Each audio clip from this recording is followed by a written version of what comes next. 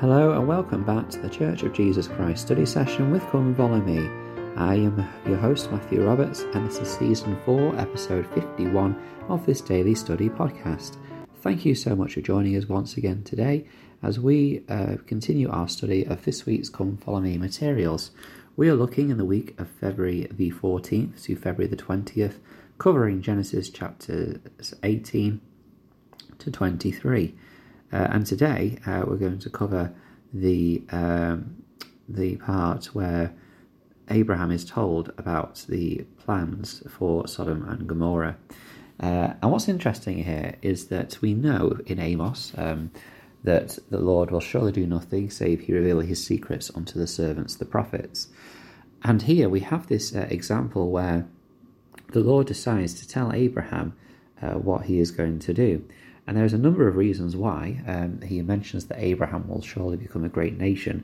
Also in verse 19 it says, "For I know him, that he will command his children and his household after him, and they shall keep the way of the Lord to do justice and judgments, that the Lord may bring upon Abraham that which he hath spoken of him."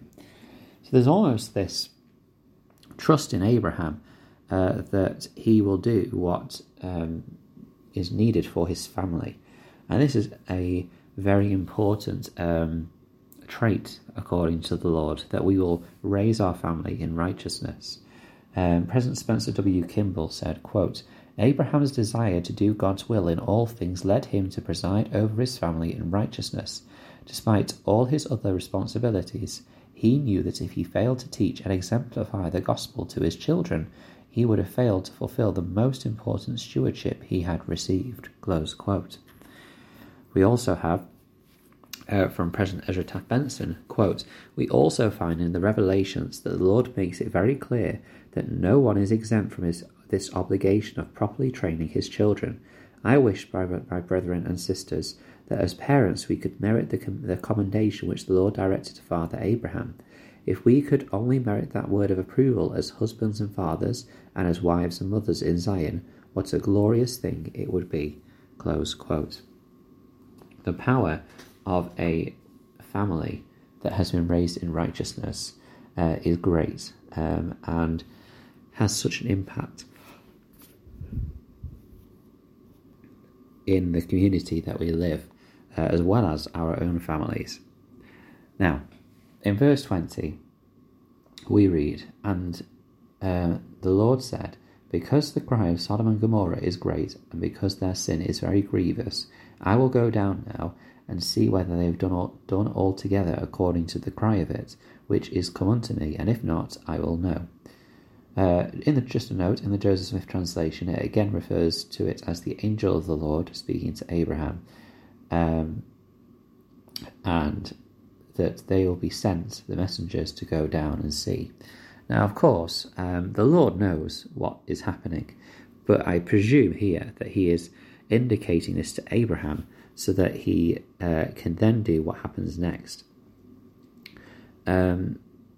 Abraham is obviously very concerned because of his compassion for others.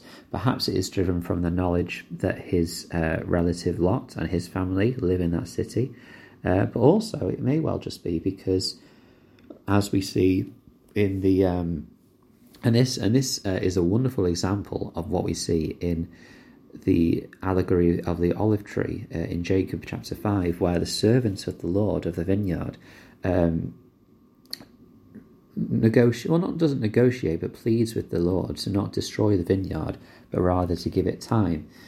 We see that this is a common trait with prophets, that they almost are placed as an advocate between the Lord and the people. And of course, this is reminiscent and a foreshadowing of what the Saviour will do for us individually. So this is a beautiful moment here where Abraham says, "Wilt thou also destroy the wicked with the righteous?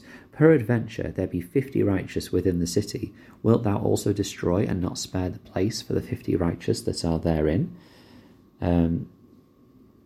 So he asks that, if there are 50 people, will you still destroy the city? And this is very reminiscent of the culture of the time there, and also the culture today in that area of the land of the world, where if you want to purchase something, there's often this process of bargaining with each other down to a price between the two. And this seems to be happening between Abraham and the Lord. President George Albert Smith said, quote, "Think how anxious the Lord was to save the cities of the plain, Sodom and Gomorrah. Abraham pleaded repeatedly with the Lord, asking that they be spared for the sake of the righteous. He kept reducing the number until he came down from 50 to 10 righteous people. But not 10 righteous persons could be found, and the cities were destroyed, as they had been warned by a servant of the Lord that they would, because of wickedness." Close quote. Also, President Spencer W. Kimball says, Abraham knew that the cities of the plain, Sodom and Gomorrah, and other places were wicked cities, housing wicked, godless people. He was aware that destruction of those cities was imminent, but in his compassion for his fellow men, he begged and pleaded with the Lord. Close quote. Abraham did everything that he could to save those people. And again, it doesn't say necessarily in the Joseph Smith translation or in the references that we have from the other general authorities that it was just because of Lot and his family, but actually just because of his general compassion for others. And of course, as we know, and as we just mentioned, Abraham does negotiate this further down to 10 people, and every time he kind of moves that number down, he says something to the effect of, "Oh, let not the Lord be angry, and I'll speak yet, and I will speak." So he's basically just trying to push this number further and further down to try and save these people. And the Lord here is very patient with him. And he responds and says, "I will not destroy it for 10's sake." And the Lord went his way as soon as he had left communing with Abraham. So this is, again, reminiscence of the Lord being very patient and being able to speak to his prophet and reveal and share with what he's going to do. Now, of course, we move into chapter 19, and we'll begin looking at this chapter, but obviously we'll look in more detail tomorrow. But notice here that at the beginning, Lot's reception of these visitors. Now, first of all, there are two of them mentioned in Genesis. But if you read the Joseph Smith translation, it says, "And it came to pass that there came 3 angels to Sodom in the evening, and Lot sat in the door of the house in the city of Sodom." So we know there to be 3, that one hasn't vanished from here, according to the translation by the prophet Joseph Smith. In terms of, again, let's just return back to who these individuals are.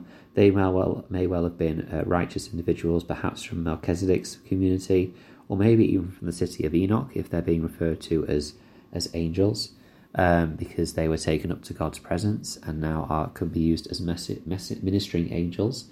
However, again, we had that discussion at the start of episode 1 as to who they were. We don't know really, but we know that they are sent by God. And that's kind of the important thing, really. And then Lot sees them, and in verse 1 and 2 it says, "Lot, seeing them, rose up to meet them, and he bowed himself with his face toward the ground. And he said, Behold now, my lords, turn in, I pray you, into your servant's house, and tarry all night, and wash your feet, and ye shall rise up early, and go on your ways. And he pressed upon them greatly, and they turned in unto him." Now, here, notice that the angels were not going to do that. They said, "Nay, but we will abide in the streets at night." But it is then that Lot presses them greatly, and they come into his home. This just shows, again, just how hospitable and insistent, I suppose, or desirous that Lot is able to host these guests. And I think for Lot, this is a very good thing, that this indicates that he recognises the traditions of the time, that he recognises his need as a host, and he also recognises the righteousness and the importance of these individuals as being sent by the Lord as servants of the Lord. And he himself calls himself a servant. So he is obviously making the right choices here in terms of how to host this guest. He didn't run as Abraham did. I think that's the one key difference between his reaction and Lot's and Abraham's reaction, but he does press them so that they do come into his home. This could be because of his desire to be able to receive the servants of the Lord. It also may be perhaps because he knows what the people of the city that he resides in are like. And he does ask the question, well, why is he raising his family in that city? And of course, we remember the quotes such as by, I believe it was Elder Neil A. Maxwell. I shouldn't really just guess or try and remember, by saying that they have a house in Zion but a summer cottage in Babylon.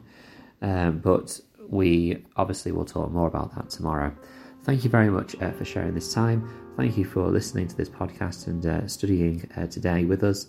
Thank you for listening, and until we meet again,